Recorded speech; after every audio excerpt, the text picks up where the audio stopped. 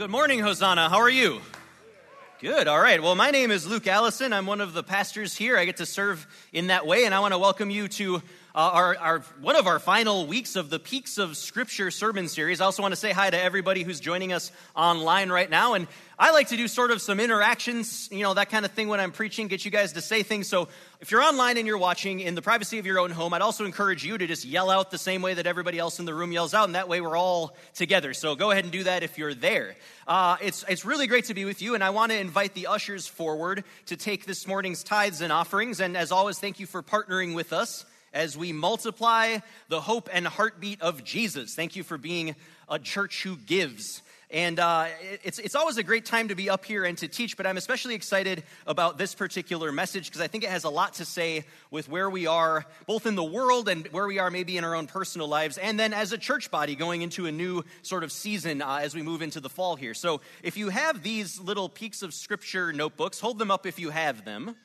Make sure you grab one of these. These are helpful. This kind of helps us to double back on whatever it is that maybe God was doing in our hearts during the sermon, and then in the course of the week, we can use this as sort of a guide to walk through whatever he might be showing us during the week as well. So I encourage you to use them if you have them. And this is the Temple Mount, so it starts on page 59 is the right page there. So we'll be talking about the Temple Mount today. And Peaks of Scripture has been all about looking at different mountains in the story of the Bible and sort of engaging the story of what's going on around that mountain. And it tells us a lot about our relationship with God, how to walk in the valleys, whatever else might happen there. And so I want to kind of start talking about the Temple Mount by doing something I don't normally do, which is to read the text all the way up in front, and then we'll kind of come back to it as time goes on. Is that okay? Cool. All right, so I'm going to read it. It's Mark 11, verses 11 through 21. Read the whole story, and then we'll get into it. I want to make sure that I'm stepping to the right direction here for everyone to be able to see online, so I think I need to step this way, and it should be good. So Mark 11 to 21 says, "So Jesus came to Jerusalem and went into the temple. And after looking around carefully at everything, he left because it was late in the afternoon. Then he returned to Bethany with the 12 disciples. And the next morning, as they were leaving Bethany, Jesus was hungry, and he noticed a fig tree in full leaf a little way off, so he went over to see if he could find any figs. But there were only leaves because it was too early in the season for fruit. Then Jesus said to the tree, 'May no one ever eat your fruit again.' And the disciples heard him say it. When they arrived back in Jerusalem, Jesus entered the temple and began to drive out the people buying and selling animals for sacrifices. He knocked over the tables of the money changers and the chairs of those selling doves, and he stopped everyone from using the temple as a marketplace. He said to them, 'The scriptures declare, my temple will be called a house of prayer for all nations, but you have turned it into a den of thieves.' When the leading priests and teachers of religious law heard what Jesus had done, they began planning how to kill him, but they were afraid of him because the people were so amazed at his teaching. That evening, Jesus and the disciples left the city. The next morning, as they passed by the fig tree he had cursed, the disciples noticed it had withered from the roots up. Peter remembered what Jesus had said to the tree on the previous day and exclaimed, 'Look, Rabbi, the fig tree you cursed has withered and died.'" This is God's word for us this morning, and please join me in praying. Heavenly Father, thank you for each person here who has come. We believe the Lord has led everyone here today, and Father, your Holy Spirit is the only one who can take words on a page, thoughts in a mind, feelings in a heart, and all of the different individual stories out there right now, who can take all those things and work them together into this beautiful portrait of what it is you're doing right now. You can make something truly amazing and transformational come out of all of those pieces that, left to themselves, kind of aren't necessarily as fulfilling. So, Father, please bring what I'm saying and bring the experiences and the stories of everyone here together into something that changes lives and something that bears fruit. In Jesus' name, amen. Amen. So this is a passage of Scripture that shows Jesus getting angry. Do you often think of Jesus as someone who gets angry? Is that your first thought about him? What makes you angry is a good question. What makes me angry?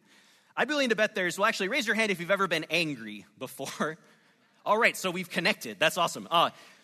I'd be willing to bet there's a lot of things that make you angry, because I know this about me, that are, some are really important, but some are also pretty inconsequential in the grand scheme of things. I'm thinking of some things like when you're aiming the remote right at the TV, you know what I'm saying? You're hitting the button over and over again, that light's flashing saying, I'm working, but nothing's happening, right? Oh, just frustrating. How about this one? When there's a person in front of you in the express lane, and it says 10 items or less, 10 items or less, and they have 12, 13, 14 items, and they're taking a long time, and you're going 10 items or less. Anyone else? Okay, maybe just me. This one I know for sure. So when you're trying to open a bag of almonds or of chips, and it's got that little notch at the top, and what does it say? Tear here, which would make sense, like, oh, I'm supposed to tear there, and that will be what I'm supposed to do. And so you try to apply pressure, and it doesn't quite work the way you want it, and you apply a little more, and suddenly what happens? The whole thing explodes, and almonds go everywhere, and my little dog eats them. That's the way it works.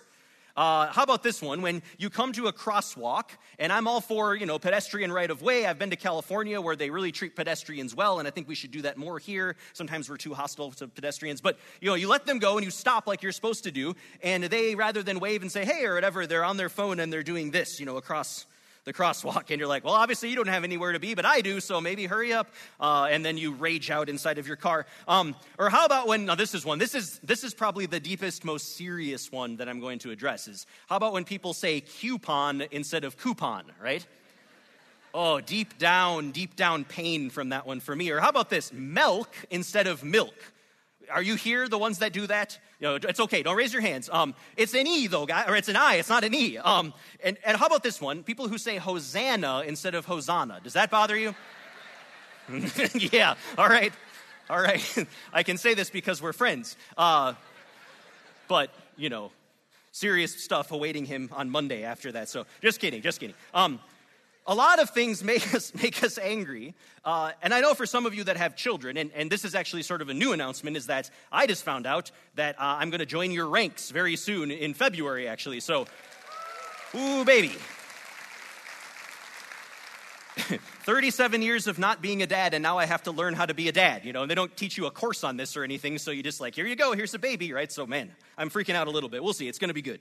But I know for some of you that have children, if you see your kids making decisions, and some of you I'm sure have walked through this, but if you see your kids making decisions and you know that those decisions aren't the best thing for them, or it's potentially a destructive decision that could hurt themselves or hurt others, or maybe you just see them kind of sitting in one place and not using the gifts they've been given or not using the potential that's inside them, whatever that might be. And so as parents who love deeply, you say, I know there's more to you than this. And so you get this sense of maybe anger inside of you of like, I want to see you do more. And it's not because you hate, it's because you love. And I think anger is actually a healthy emotion that, if we express it right, says a lot about who we are. People who have love in their heart are people who are going to feel anger at some point, because none of us wants to see somebody we love walking off of a cliff, even if it's a cliff of their own making, right? Maybe especially if it's a cliff of their own making. I think that anger is important. I think it says a lot about us, who we are, what we value. There's only a few times in the Gospels where we see Jesus get really ticked off at things that happen. And so I think it's actually a really valuable lesson to see what are those things that make him angry. We see one of them today, and to ask, why is that? Because it says a lot about who Jesus is and what he values by what he gets angry at. So what made Jesus angry is the question. Says the day after his entry into Jerusalem, and we call that Palm Sunday. We're going to celebrate it not too long from now. Time goes fast. We celebrate that, and Jesus is walking, it says, back up toward the Temple Mount. And so I want to throw a picture up of the Temple Mount. This is sort of an artist's 3D rendering of the scale of the Temple Mount in that time. This is the complex. That building in the center is the actual temple, and then the Mount complex kind of goes around it. And you can see the little tiny ant-like people, right? I mean, this is a massive, massive building. You can still go and see the original blocks that were there in the first place, and no one really knows how they were cut and how they were moved because they're massive, right? And the guy who built this was a king named Herod the Great. And Herod the Great was really good at building big, amazing things, not so good at avoiding killing his family, which is kind of what he's known for, killing brothers and sons and relatives, so not a good guy at all. But he built this temple sort of as a means of trying to say, look, guys, I can do good things too, right? And so he built this. And you can see there's sort of an outer court area where all those people are. And then as you go deeper in, you kind of see smaller and smaller spaces. And that's the way the temple complex was set up. Now, Jesus is going up to this, and this temple was the center of the religious, the political, and the economic life for the Jewish nation in the first century. So we often think of the temple, we think of the church, and so we say, oh, it's like church back then, which is true. So think of the church, but also think of the Capitol building in St. Paul, and also think of the Mall of America, maybe, all sort of crushed together into one huge complex building. That's what the temple represented. And it says Jesus is walking up to the temple, the center of life for the Jewish people, and he's feeling a little hungry, or maybe in this case a little hangry, right? And in the distance he sees a fig tree. Have you ever seen a fig tree before? Maybe some of you have. We have a picture here. I want to show you fig tree. This is basically what fig trees look like when they're in leaf. They're growing leaves, and when they're in leaf like this, it means probably that they're going to have fruit on them. And so from a distance, Jesus sees this, and he goes, oh man, my stomach's growling. Hot dang, some figs. And I'm paraphrasing Jesus there, but he comes forward and he says, figs, I'm really hungry. I'm gonna get a fig. And even though it's out of season, it still looks like it has fruit, so I'm gonna go. And it says he walks, and he gets closer, and he tries to find some figs. But what does he find? Nothing. A lot of leaves, but no fruit. And something happens that only happens this one time in the whole Bible, and it says that Jesus curses the fig tree. It's kind of a strong reaction, right? I mean, I like trees a lot. I love them. We need them, And so I'm always kind of like, what did the tree ever do to him? And I read this, and I know some other people who have been troubled by that passage as they read it to say, what the heck's going on here? Why was he so angry at the fig tree that he'd do something he'd never done before, to curse it? And I've thought about this, and I've prayed about this, and here's what I've kind of come to, is that, friends, you and I, were put on this earth to bear fruit. That's why we're here. The very first thing the people of God are told to do in the whole story, if you go way back to the beginning, sort of the founding document for God's people, the primary command for God's people is to be what and multiply? Be fruitful and multiply. Now, does that just mean have a lot of kids?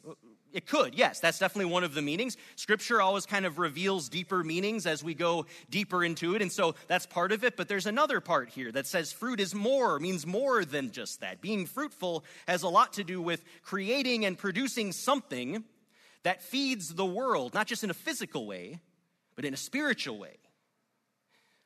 We know that God, in his very nature, is someone who constantly creates and empowers and gives and conceives and feeds those who are spiritually hungry. He never stops being fruitful.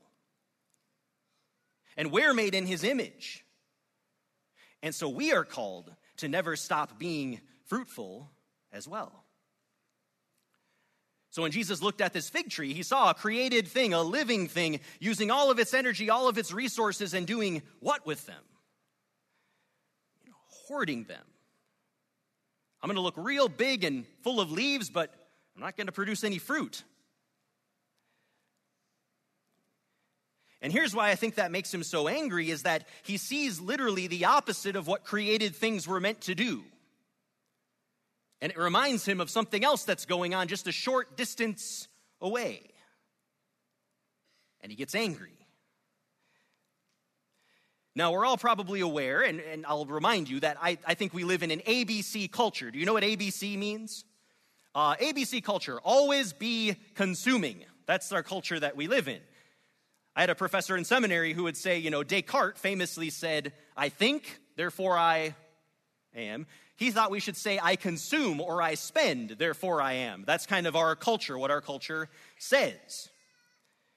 I mean, right now, there's a lot of studies going into a very real psychological condition that's happening all the time and getting more prevalent, which is called retail therapy.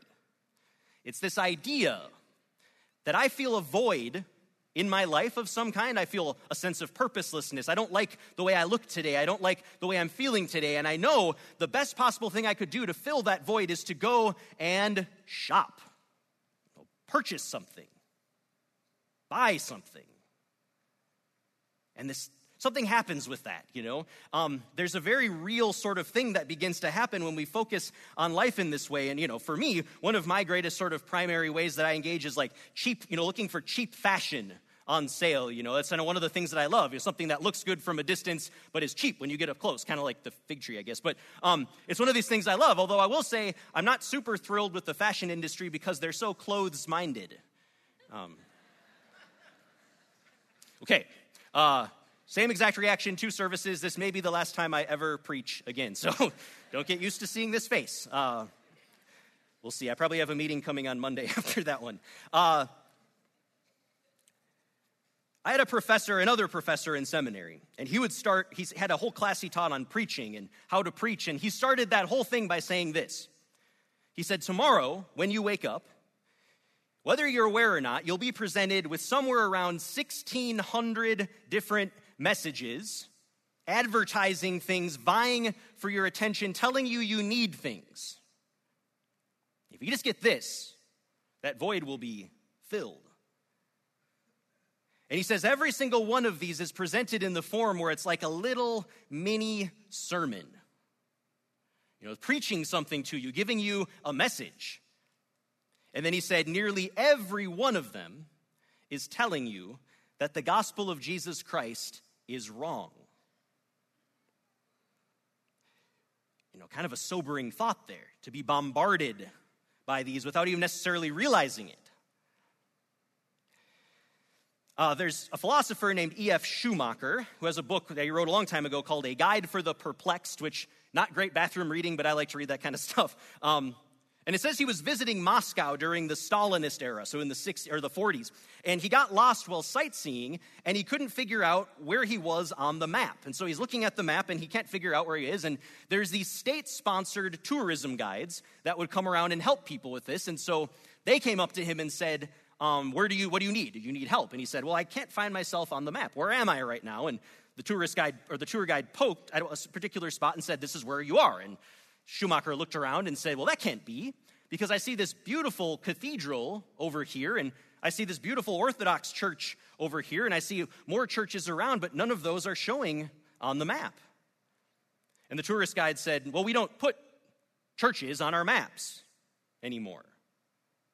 And Schumacher said, well, what about this one? Because there's a church over there, and I see that one on the map. And the guide said, well, that's not a church anymore, that's a museum. I thought that's such an interesting story. Because when it comes to bearing fruit, as human beings made in the image of God, I think so often this concept that this is what we were made for, I think it's not even necessarily always on our map. We don't see it. We're not being told that this is important. We're being told a million other things are more important. And the problem is, just because we don't see it on the map doesn't mean it's not there and it's not real. And I think this Schumacher, if he were to try to walk through the space that's empty on the map, towards the church, eventually he'd hit it, face first, and a crash would happen, right? And if we don't acknowledge that what we were made to do is to bear fruit, that we weren't made for all of these other things, at some point we're going to run face first into that reality and a crash is going to happen. I would be remiss if I didn't say really quickly that when it comes to experiencing this crash or going through this sort of sense where we're feeling maybe like we've hit a point in life where we need more, we have this core course that we're starting at Hosanna, or we've done for a little while, but we're starting it up on September 10th and September 13th called Freedom Story, and we delve deeply into Freedom Story. We talk about what it is that Jesus accomplished when he died for us, how that goes, into forgiveness, but even further into healing, deep healing and freedom, how we live free of our thoughts that maybe drive us down the wrong paths or emotions that are negative. And so I want to invite every person. I think there's probably 10 people in here who could really use a course like that, but I want to invite everybody as well. I think everyone could use it. It's pretty broad and it's pretty basic stuff, like how to walk in freedom. So I want to just do that quick advertisement. Starting September 10th, Freedom Story. Find out more info in your bulletins and website. So there you go. There's my ad back into what we're talking about here. Jesus brings the crash in the story. And we see that his feelings for the fig tree, and this is really interesting, his feelings for the fig tree seem to be directly connected to his feelings for the temple in this case. So he goes from the fig tree right to the temple. And he starts doing something. He says, turning over tables and interrupting the flow of commerce for the people that are selling animal sacrifices to people. And he gets in the way, and he's really getting angry about it, and he's showing some physical force. What's going on. He's saying something with this. See, I had this picture that when he sees the fig tree, something rises up in him that he connects directly to what he knows is going on in the temple, and he has to do something about it. And so he walks into the temple and he starts doing this. Now, this isn't a private display. I want to show you a picture that kind of, I think, captures how this would have felt. This many people are all around. It's a little chaotic. It's a little crazy.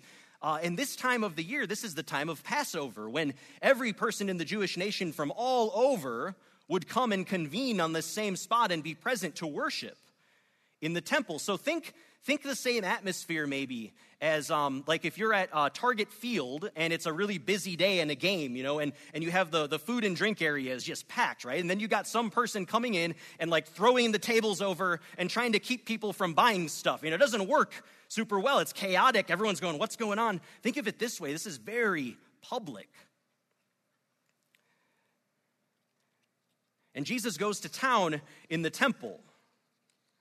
And it says as he does it, he's quoting. He's quoting two passages from Isaiah and from Jeremiah. And it says, "My house shall be called a house of prayer for all nations, but you have turned it into a den of robbers."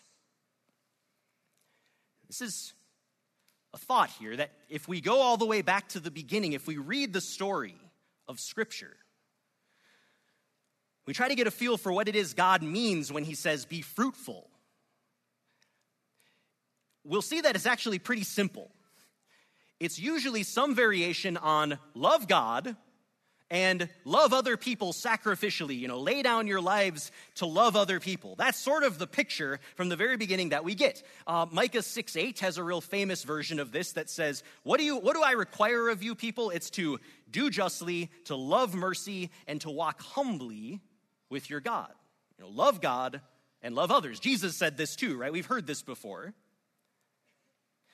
But from the beginning, we also see that humans are always trying to sort of muddy the waters of this very clear stream, right? They're always trying to make it more complicated. And so beautiful, fractured people that we are, and I just want to take just a second, actually. Turn to the person next to you and say, you're beautiful. Don't be creepy. Just say you're beautiful. That's fine. It's okay. We're in church. We can do this. We're one family. And now also say to them, but you're fractured. And then say, and that's okay. And then maybe pat them on the shoulder. There you go. Okay. This is sort of the reality, though. Beautiful, fractured people that we are, we have a hard time sticking to the path. So I've found we come up with a billion different theories, theologies, doctrines, reasons why love God and love others isn't enough, right? It's got to be more complicated than that. It's kind of the way we are. But Jesus says that's what bearing fruit looks like. And here's what I mean in the scripture. Loving God, he says, my house shall be called a house of prayer. It's important. Everything Jesus did in the story, everything, he found himself getting ready, getting recentered, getting revitalized through prayer. If you read the story, you see every time Jesus went to do something, every time he got up in the morning and he knew that day was going to be full of ministry stuff, he spent time with his Father in remote places, by himself, and he breathed the breath of God. and got his heartbeat aligned with what God was doing. And then it says anytime he had a ministry time, he'd go away and do the same thing to revitalize and recharge. For him, it was the same as breathing. He couldn't live without prayer. And it says he gets really ticked off because in the temple, which was this place that was supposed to be where the broken and the hungry and the hurting and the faithful, all of these people were supposed to come and be part of this and breathe the breath of God together as one. And it says something totally different was happening. He sees it. Now, I've worked actually in a church in various settings here for 14 years, if you can believe that. So I kind of grew up working in a church. And one of the things that I've seen over time, I've been to all these conferences, and I've been to seen all these sort of movements in the church that go and kind of ebb and flow. And, so we've had all these different strategies for how to make the church bear fruit. We had the purpose-driven church for a while, and that's really good. And then we had the evangelism explosion church, and some of you might remember that, and that was really good. And then we had the church growth movement, which is also really good. And we've had the seeker-sensitive movement, which had some really good things as well. And then we had the emotionally healthy church for a while, and that was good in its time as well. And yet the consistent thing I've seen here at Hosanna is when we put prayer at the center of everything we do. When our leadership, our staff, our volunteers, everyone who comes, when we're all breathing the same breath of God through our lungs, and when we begin to call out to the God, it's the God that Jesus called Abba, Father. This deep term of intimacy and love and connection. He said, this is the God we serve. When we call out to this God, the same God, Jesus said, he cares about the sparrows.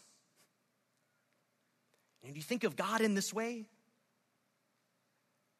When we begin to cry out to that God, we get so full of his presence and his love and his mercy and his goodness that it's like taking a deep drink of water, like on a hot day for us, when we're breathing deep from his lungs, the air that he breathes. That's when we begin to see the kind of fruit that Jesus is talking about. So if we want to bear fruit, prayer has to be a priority for us.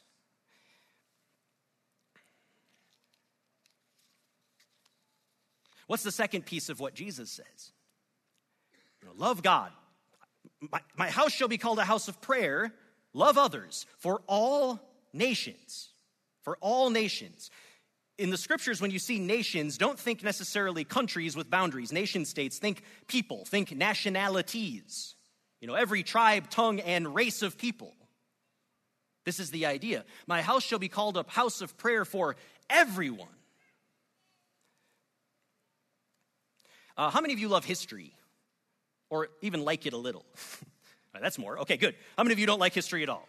Now we've covered everyone for the most part. I like history a lot. It's one of the things that I like to engage with, especially from this time period. So if you read about this second temple here, one of the things that you begin to see is that as the temple started, it was a place where it said everyone who wants to come is welcome. But as time went on, some segregation started to happen.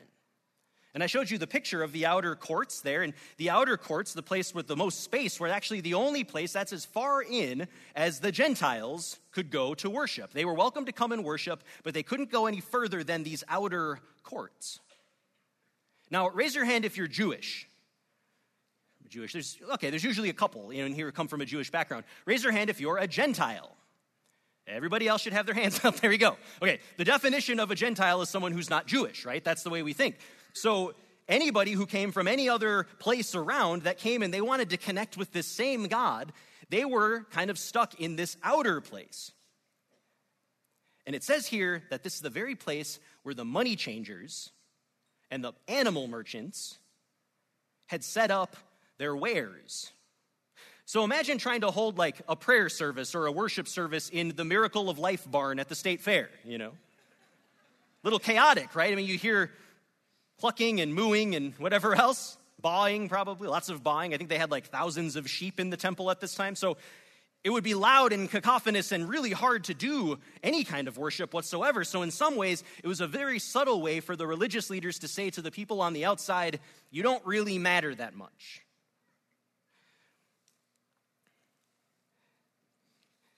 And Jesus comes, and he gets ticked off, and he says, if it's either for everyone or it's for no one.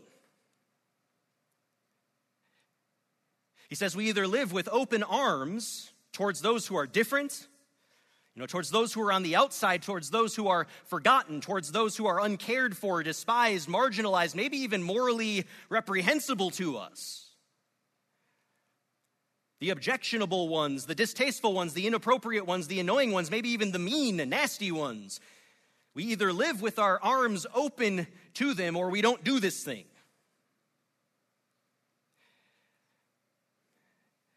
And he goes on to say that basically if we don't live in this way with arms open towards these people who are on the outside, then basically we're robbers. It's a den of thieves. Like we're taking the gifts that were given to us by God to bear fruit, and we're hoarding them to ourselves just like the fig tree. And there might be leaves there, but there's not fruit. I was thinking, what's a good picture to kind of represent Jesus' posture towards people on the outside? And I came across this pic, and I love this picture. I think it really shows, Jesus had some harsh words for religious leaders, but when it came to everybody else, this was his posture.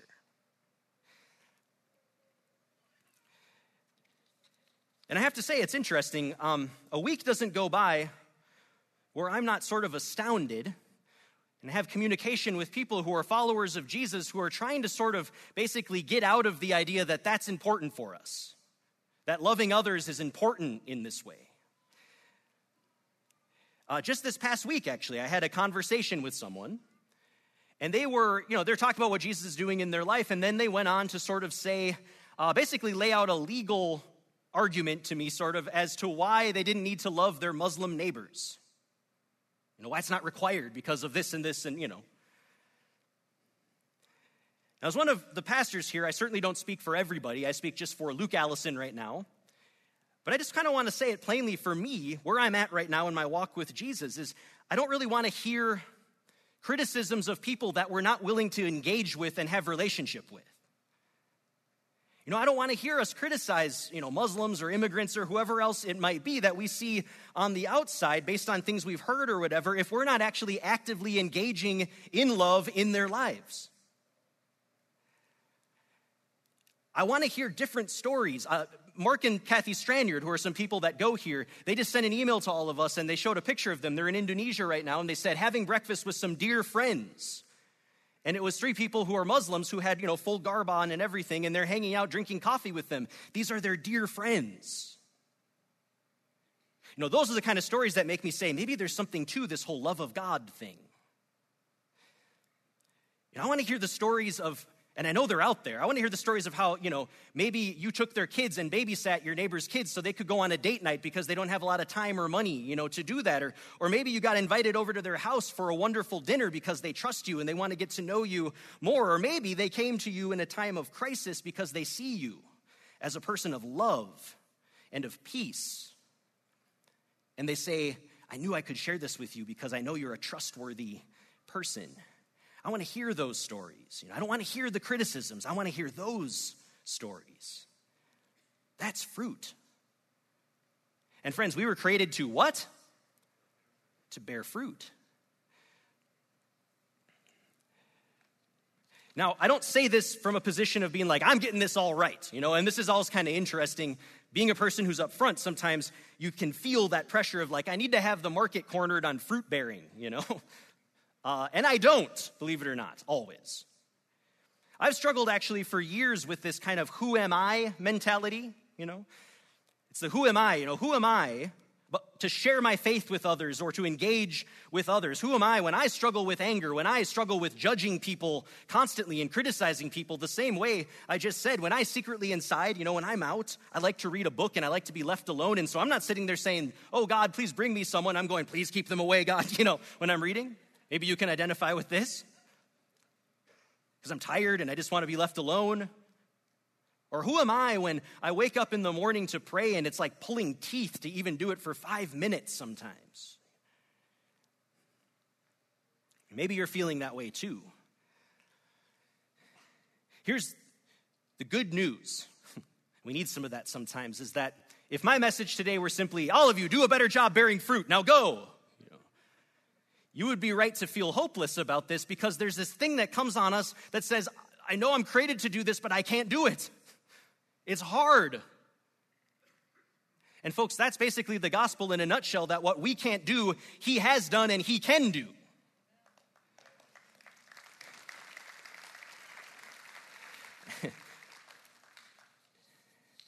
I've discovered that what I can't accomplish in my own strength, I find this power working in me when I open myself up and I say, please, I need your help. I can't do this. I start to experience this difference inside of me that starts to remove things. Like right now, I think there's a great pall of fear that hangs over so many people, like a spirit of fear that causes people to look at people on the outside and go, oh no, I can't do that.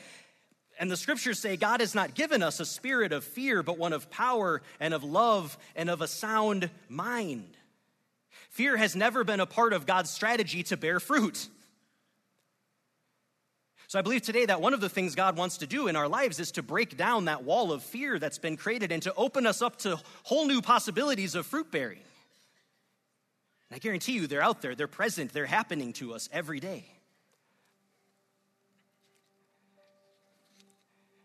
In John's gospel, shortly after Jesus has done the whole temple thing, he's talking to some people and he's sharing with them about his death that's coming. And he says this is interesting. He says, unless a seed falls into the ground and dies, it remains by itself. But if it falls into the ground and dies, it produces much fruit. And then Jesus goes to the cross and he dies, and a power is unleashed. A seed is unleashed that makes it possible for every person in this room to connect in, to have that seed growing inside of them that leads to the kind of fruit that he desires in us. He wants to see us bear this fruit, and he's done everything possible to make it happen for us. And all we need to do is to grab a hold of that truth and that reality and bring it into the center of who we are and say, yes, this is what I want. Because of what he's done, we can bear the fruit he has called us to bear. And so I want to pray. I get a little intense. I'm sorry. I want to pray. I want to pray for 3 people specifically. The first one would be those folks who have never said yes to Jesus before, who have never said, I want to be part of this thing that Jesus is doing. I want to follow Jesus. And to those of you who have never done this before, it's as simple as simply saying, I'm sorry, and then saying, I want to live a different life. I want to leave the past behind, and I want to move forward into this new thing. So if that's you, I encourage you in the quiet of your heart to do that, and then talk to me afterwards if you want to pray some more. It's a whole new life of fruit in front of you. And then for the second group of people, those folks who maybe are struggling because maybe you've hit a certain point and there's a wall in front of you where there's no more fruit happening, and maybe you feel that sense of fear that I talked about. And you want that to be gone, but it's hard to do, and you need Jesus' help. So I want to pray for you too. And then I want to pray for the third group, and that's those who have been faithfully bearing fruit for years. And I just want to pray more and more and more. Like for those of you who have been doing this and maybe you're in that third leg of your life, it's not done yet.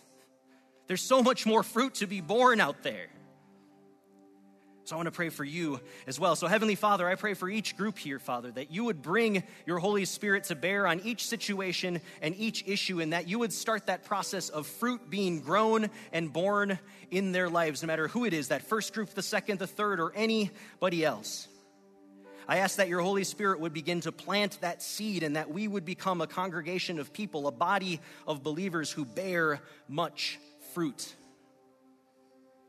In Jesus' name, the only one who can make us bear fruit. Amen. Amen.